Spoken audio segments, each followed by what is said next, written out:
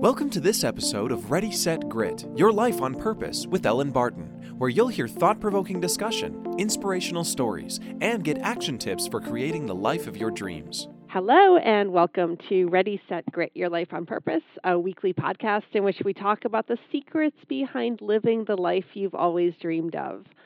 I'm Ellen Barton, and today my guest is author, entrepreneur, and speaker R. Sean McBride. Sean, welcome. Thank you for having me. I'm looking forward to this. Yes, I am too. It's going to be fun. So I just wanted to welcome you to the show and then dive right in and ask you a little bit about your journey, your professional journey, because you have really you're one of these rare folks that's pivoted. You started out in the legal profession, I believe, and have gone on to do all these other really cool things. So kind of walk us through that. Yeah, I've had a couple pivots in my career, and it's all been kind of an evolution. So actually, I don't know if you want to count it as a pivot or not, but I mean, I started as an accountant. I studied accounting as an undergraduate, and I did very little accounting when I decided I wanted to be a lawyer. So got the undergrad finished up in accounting, then went to law school, took the CPA exam, got that license, but I never really fully utilized it. Then I became a lawyer, did the big law firm thing for many, many years, 10 years in the biggest law firms in the country, really seeing a lot of interesting transactions. But there was something there that was just, in me that I wanted to do something bigger and different. I wanted to impact clients in a different way. And I think at that time I didn't fully appreciate how to do that or what to do next. And that led me to start my own law firm.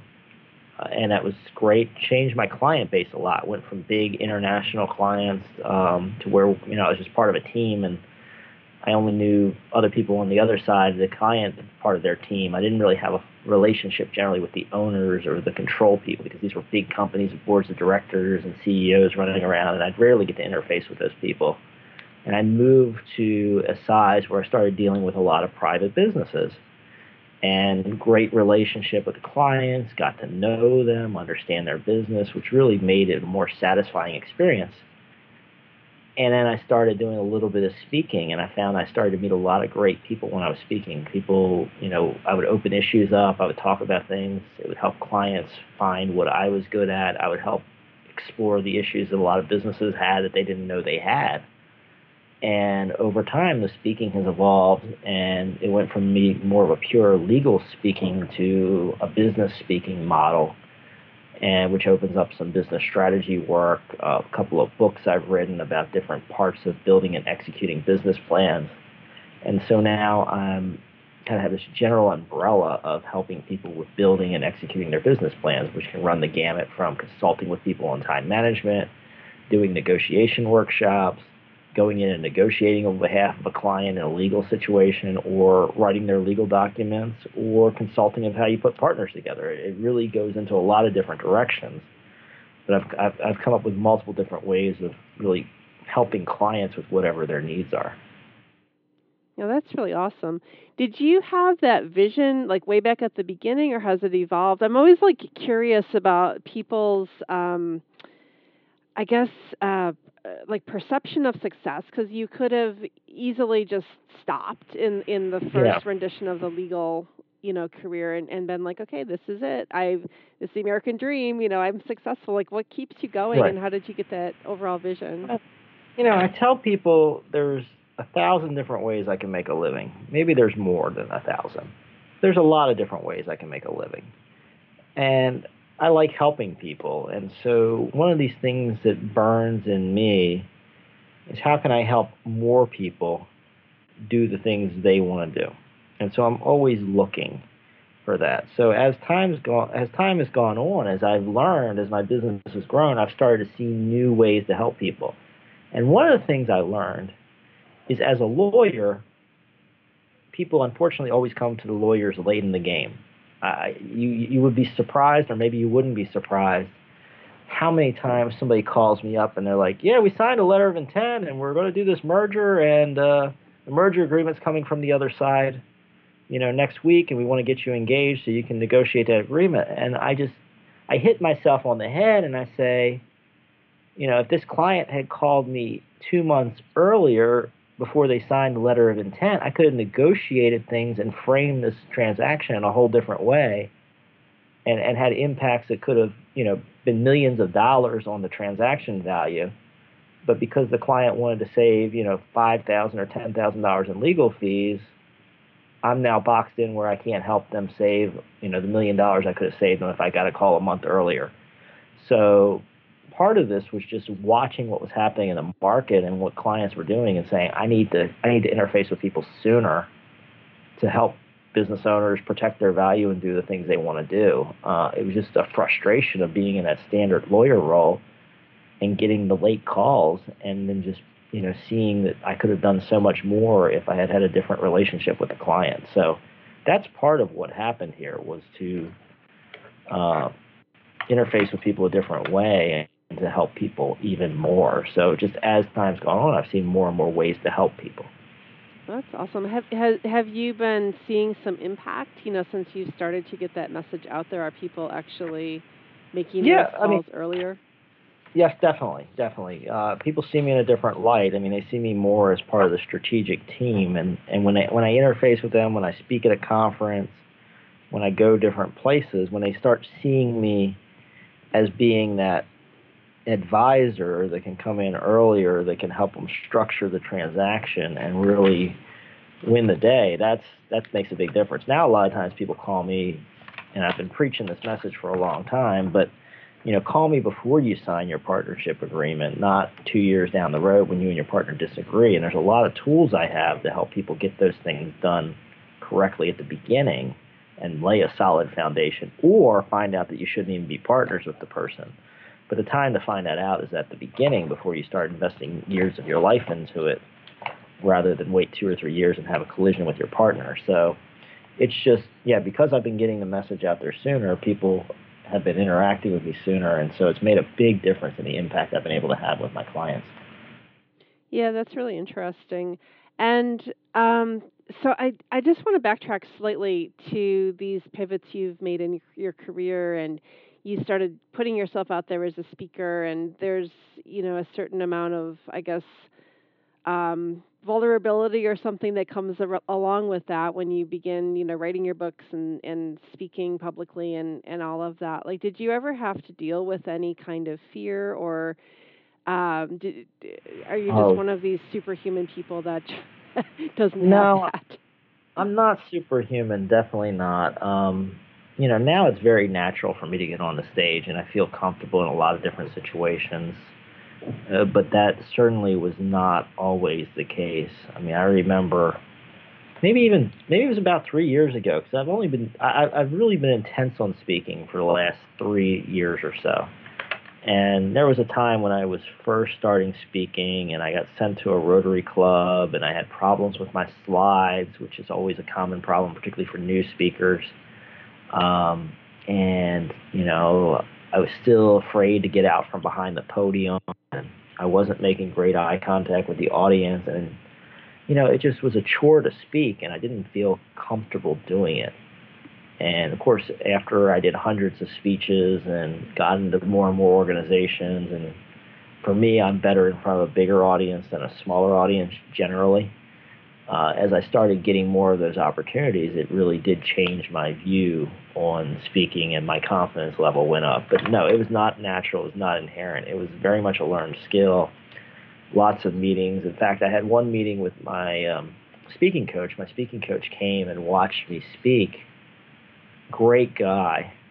But he took me aside afterwards and gave me such a long list of things I needed to improve that I actually stood up and walked out of the meeting.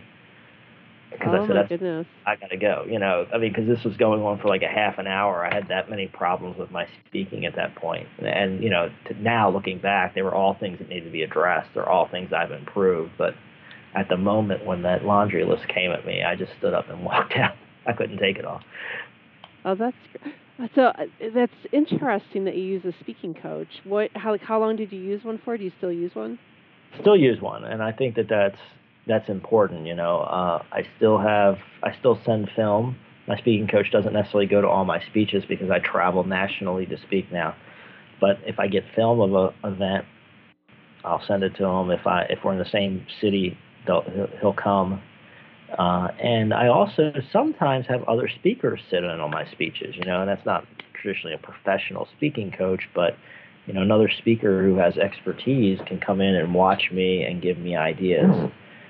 I think, all of us should be honing our craft repeatedly. And I do that as a lawyer too. I mean, I still continue to go to continuing education programs. I bounce ideas off other lawyers. I compare notes with other lawyers.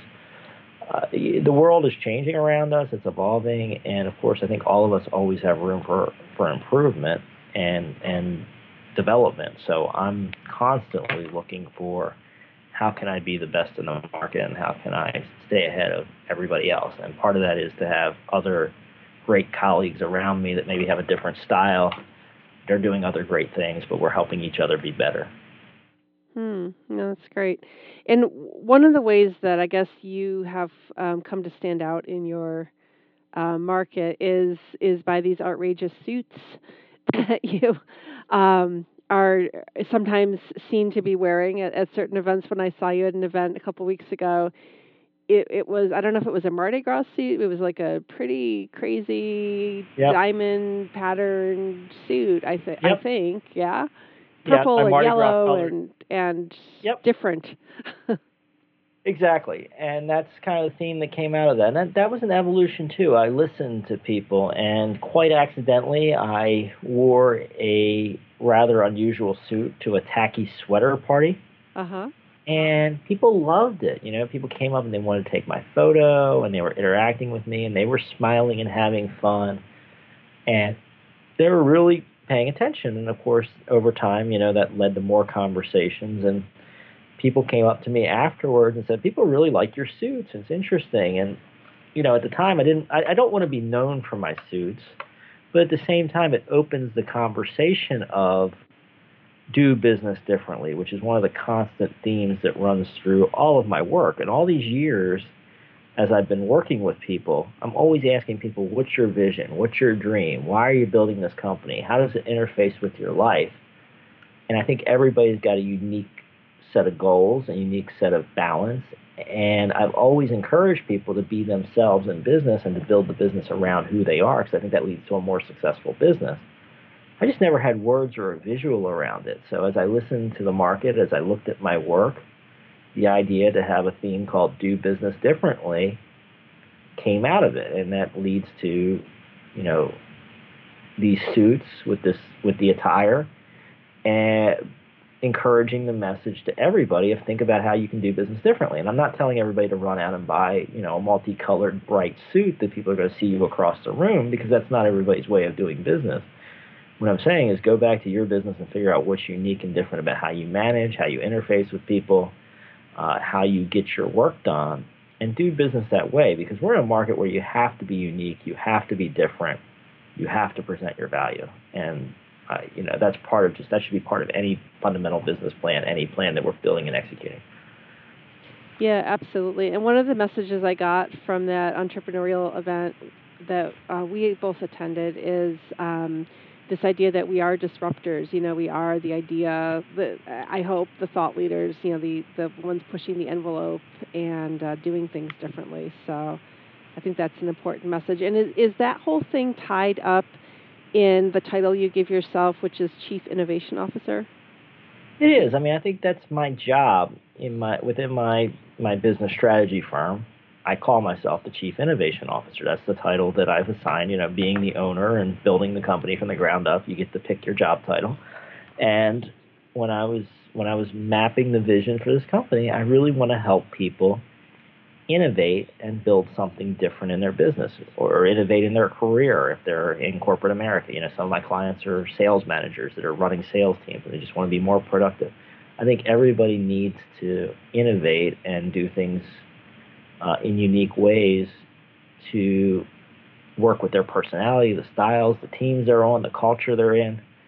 And I really wanted to reinforce to myself and to the world that we're in an innovation place. We need to innovate. We don't want to copy and paste. We want to learn from other people. We certainly want to see what best practices are, but then we want to do it our way. Yeah, that's a really important point, and I think today more than ever that authenticity needs to come through. Like you can't pretend to be somebody else. Pe- Yeah, People and see through that. yes, and I recorded a video recently on my YouTube channel where I told people, being different is authentic. We're living in a world where, especially with online and social media, there's a lot of people trying to conform and to try to be in the middle range and to try to fit in. And what we found and what I've seen empirically is people that are themselves, that have businesses that are really sure of who they are, they have a very specific target customer base, they really have a very specific way of doing business. These are our successful businesses these days. And so being authentic, being different, showing part of really who you are will really endear you to a lot of customers because they'll say, wow, that person's being themselves, which is just getting to be very unusual these days. Yeah, I heard somebody say recently, embrace your weird. Embrace your weirdness. Just be yourself. Let it out. Within reason, I think, especially in the business world. But you do tend to attract your tribe that way.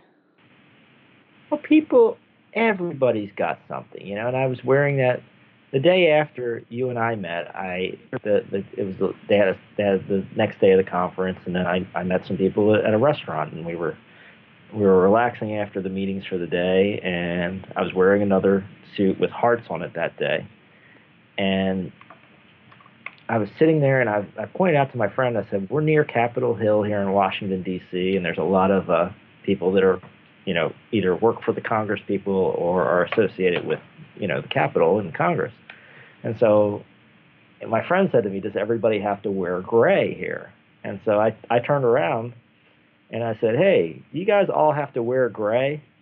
And then these people came flooding over to them like, oh, my God, we love your suit. We've been wanting to take pictures with you, And one of them got their phone out there, and they started sliding through, showing me how they had taken this picture from across the restaurant and so they could post it on social media or whatever. And I'm like, it's cool, let's take a picture together. We took a picture together. Then the lady was like, well, I like to wear these suits, and I dress up like Jackie Kennedy Onassis, and she started showing me these stuff. So she had this element, and then she told me a story. She said that she was at a function and had a CEO of a Fortune 500 company, and probably a Fortune 25 company. I mean, a really, really big company.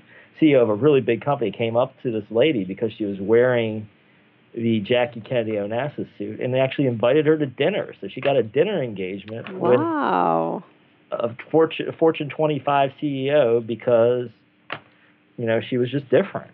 And so, people see that when they see somebody that's really being themselves, and you have to be comfortable in it, right? A lot of people say, I see the suit you wear, Sean, and I can never wear that suit. I'm comfortable in it. I'm okay with it. You got to be okay with what you're doing too. You can't just do something to do something. You have to do something that you're comfortable with. Yeah, you got to have that authenticity for sure. Right. If you've got that authenticity down and you're different, people get it. I mean, they want to interact with that because everybody's got their things. I mean, some people, go home and they go fishing on the weekend, and some people like to kayak, and some people are, Ironman athletes, and some people like me collect antique cars.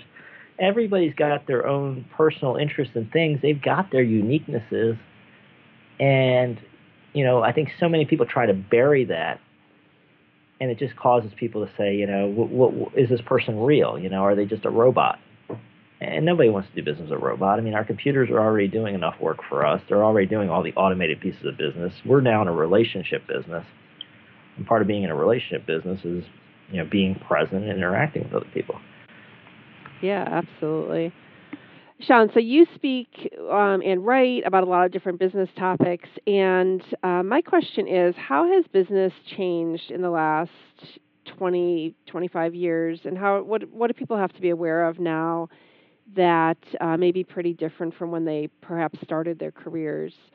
And, I know there's the obvious things like the computer and social media and all of that, but are there other things you can speak to as to how we are doing business in this modern world? Well, I think change is a constant, and I think that is one thing that probably has happened. There's a lot of debate about, is the pace of change increasing or not? And I've read a lot of articles on it. I talk sometimes about change management. Of course, it's one of these things. How do you measure whether change is getting faster or not? But certainly when we're sitting here looking at, automation, potentially taking millions of jobs away in the transportation industry, as the next phase of this, for instance, that's going to fundamentally change an entire industry. And I think we all have to be ready for the fact that during our lifetimes, we may see 2 or 3 sea changes of industries where whole industries are wiped out or reformed based on these innovations and these changes. And what does that mean? That means we have to have broader skills. We have to have thinking. We have to have relationships. We have to have the interaction with people, the ability to see connections that computers can't see, because anything that's routine, a computer's going to do. So the days of, having a job sitting on an assembly line, putting together widgets, those jobs are leaving the workforce. The kind of jobs where you don't think as much and you do something more mechanical, those are starting to disappear, and they're going to keep disappearing. We need to move into a world of innovation, and that forces us all to be thinkers and innovators. And I think that's fundamentally changing how we're interacting, and I think that's going to continue to change. It's our job to tell the computers what we want them to do and what is important to us as human beings. So the world is completely changing. I think that that's perhaps a good segue to my next question, which is about young people coming up in the work world. And I love speaking to college students or new graduates. I just really enjoy that age group. And I always like asking people what advice they would give these young folks, or what advice you wish you had at age 20, 21, when you're, just beginning your career.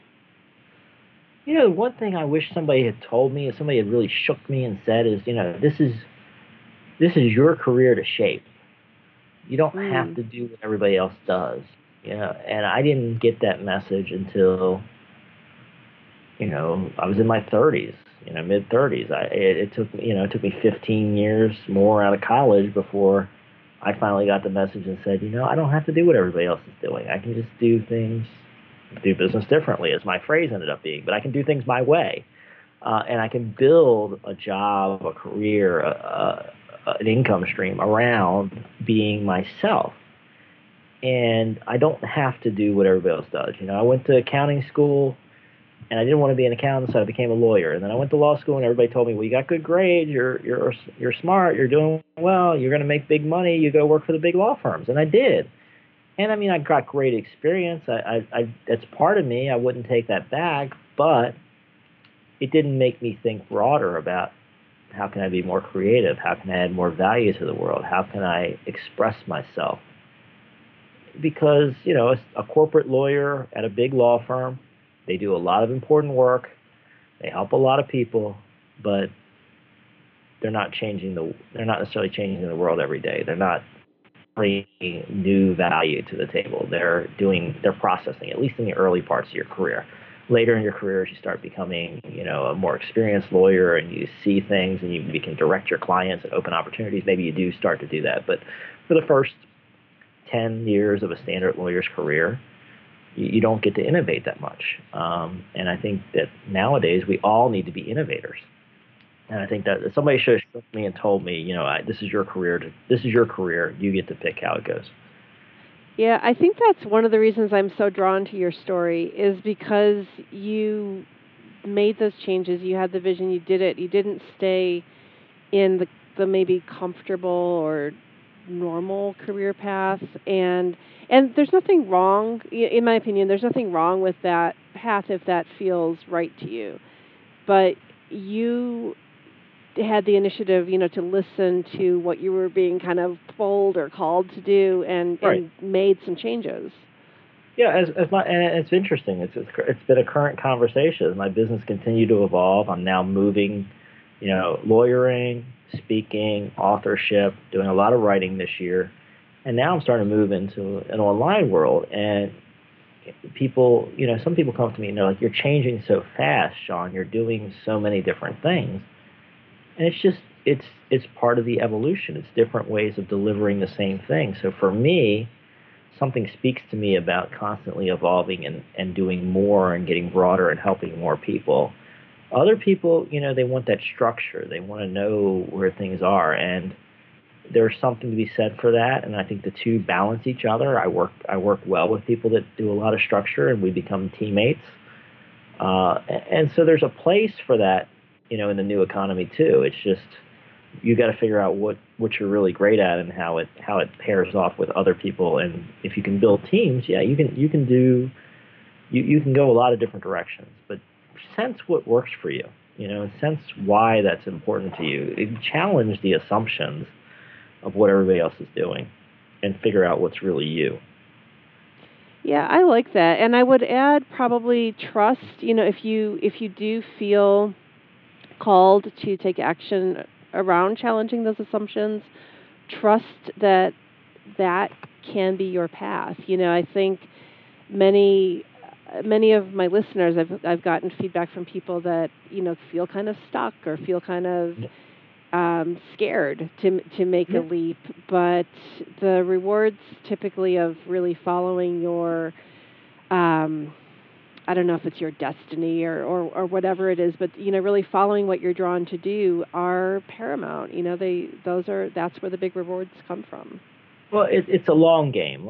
Let's be clear. There's a lot of stability in just following that path. And when I left the big law firms, I had spent 10 years in the biggest law firms in the country. I've been at 3 different powerful big law firms.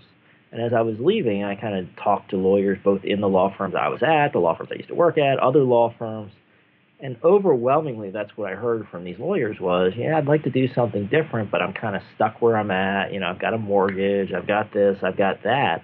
Everybody felt boxed in, and people were trading their creativity for being boxed in. So, there is this feeling of being stuck, but there's different paths out. Some people want to get out faster and do a complete break, and that's one path. Some people build a business on the side.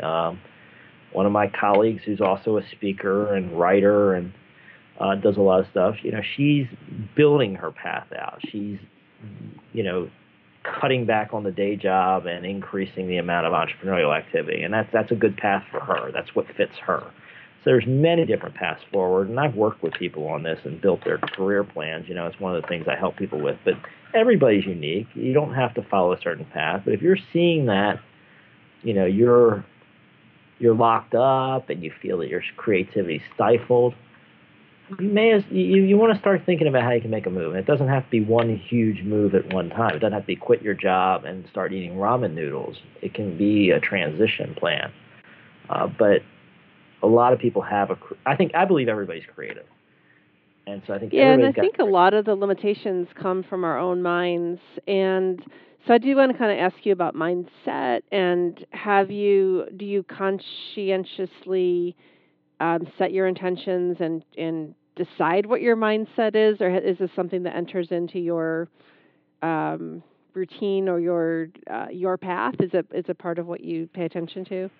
Yeah, I mean, I'm thinking about my mindset. Yes, I know that I'm in a world of possibility, and part of that's just been my experience as I've done new things and opened new doors. This is kind of a momentum thing. You do something, you step outside your boundaries, and it works, or it doesn't work a lot of times, but occasionally it works. And then so okay, well, if I step outside my boundaries 10 times, 1 or 2 of them are going to work. And so you start saying, okay, well, I can step outside my boundary more because 5, 10, 15, 20% of the time, whatever the number is, things work. So you start building this confidence that you can innovate and you can try things, and it's okay to fail. And that really does help a lot to have that mindset to know, hey, I don't have to be perfect. Things are going to go wrong, and I'm going to still be breathing tomorrow, and there's still going to be clients, and things are still going to continue to evolve. If I hadn't had that experience of failure and testing things, I would have never jumped out in the crazy suits, because I would have said, oh, just kill my brand, and my business will be over, and nobody will do business. Exactly the opposite. People walk up to me and hand me speaking engagements because they see me in a suit and they want somebody to speak about it. But I would have never tested that had I not built the mindset to know that I can take chances. Now, one thing I'll say is if something's off and if something's not working in my business, I'll stop and fix it. I think that stress and discomfort and having problems is part of the process. So one thing I caution people, at least from somebody that has a personality set similar to mine, is don't get so far into mindset that you bury the truth. You want to constantly be in touch with reality and what's going on around you, and you want to adjust to it. So know things are possible, know things are going to evolve, but also take your failures at face value and really assess where you are and say, is where I'm at where I want to be? And for me, occasionally it's not. A project doesn't turn out the way I want, or the ripple effects of something are different than I expected, or something eats up more time or energy than I originally thought it would. I have to go back and revisit it and say, well, that's taking more time and energy than I thought it would. I need to make some adjustments. So for me, the mindset is I've got a path forward. I know it's going to work. I know something is going to work. I just got to be open to hearing what the market tells me. I think there's something in what you just said that's really very common to entrepreneurs, is that ability to keep going forward. Sometimes we call it grit or determination or just bullheaded stupidity. I don't know, but it's not stupidity, because it's like you said, it's assessing what's happening and it's finding a path, even if it's not the one you thought it was. But it's not stopping. There's something about that momentum and keeping it going. And like sometimes I say I feel like sometimes I'm throwing a whole bunch of stuff at the wall and seeing what sticks, and then, making it, going forward somehow from that. And, but just not stopping, not stopping ever, even when it's really hard, like, especially when it's really hard. Testing is key, right? We can all sit in our ivory towers of entrepreneurship and have dreams and visions of what's going to sell a fortune and how great a product's going to work or how terrible a product's going to be. The reality is, you need to sit down and test, and not everything's going to work. And I think the more experienced entrepreneurs know that. They're just like, okay, it's kind of water off the duck's back, right? Something failed. Okay, it failed. And let's just keep moving. So, there's something in that knowledge of I can keep moving forward even when something bad happens. And I think that is a common thread among successful entrepreneurs, is just keep moving forward. Yeah, I've certainly found that to be the case several times throughout my career. So, Sean, I'm looking at the time and I'm seeing that our time is almost up, but I'm just wondering if there's anything else that you'd like to leave us with, words of wisdom or thoughts, or anything new and cool you're working on that you want to share? Well, I'm working on a project now where we're going to help some international businesses get the tools they need to come to do business in the U.S. And I'm really excited about that. I'm going to apply years of my experience to help, a market that really, I think, could use the growth and could be exposed to that. So that's a lot of fun. That's a new endeavor for me. And I would tell people that are listening, particularly those that are stuck in corporate America or looking to do something different, just start making steps. It doesn't have to be huge at first if that's not what you're comfortable with. But start stepping towards the life you want and build that vision and dream. Look 10, 15 years in the future. Think about what you want things to look like, and then start taking steps. And you can really make a lot of progress. You'd be surprised how quickly you can start moving towards your goals and how much your life can change with just a little intentional effort. So if you're not happy driving to work every day to work in that accounting firm and you feel like it's taking a piece of your life, start thinking about how you can break out and how you can do something that's more you, that really lets you express yourself and unlock that life and that value that you want to give to the world. Beautiful. Thank you. Sean, it's been great talking to you, and just what's the best way for people to get in touch with you? So McBride for Business is my McBrideForBusiness.com is my business strategy firm's website, so they can feel free to go there. Info@McBrideForBusiness.com will get you through to our team. And then 214-418-0258 is our office line. And then, of course, I do a lot of videos and things on YouTube, McBride for Business. We have a Facebook page, our Sean McBride Fans and Audiences. So, there I put a lot of free stuff out there for people to check out and to learn about these types of things and then to build their careers and businesses. So feel free to interface with me. We'd love to talk to more folks and see what people are dealing with and help them along. Okay, fantastic. I will also put all those links on my website so people can easily find them. But thank you so much. And I really appreciate you talking with us today. Oh, thanks for making the time. It was great. Yeah, awesome.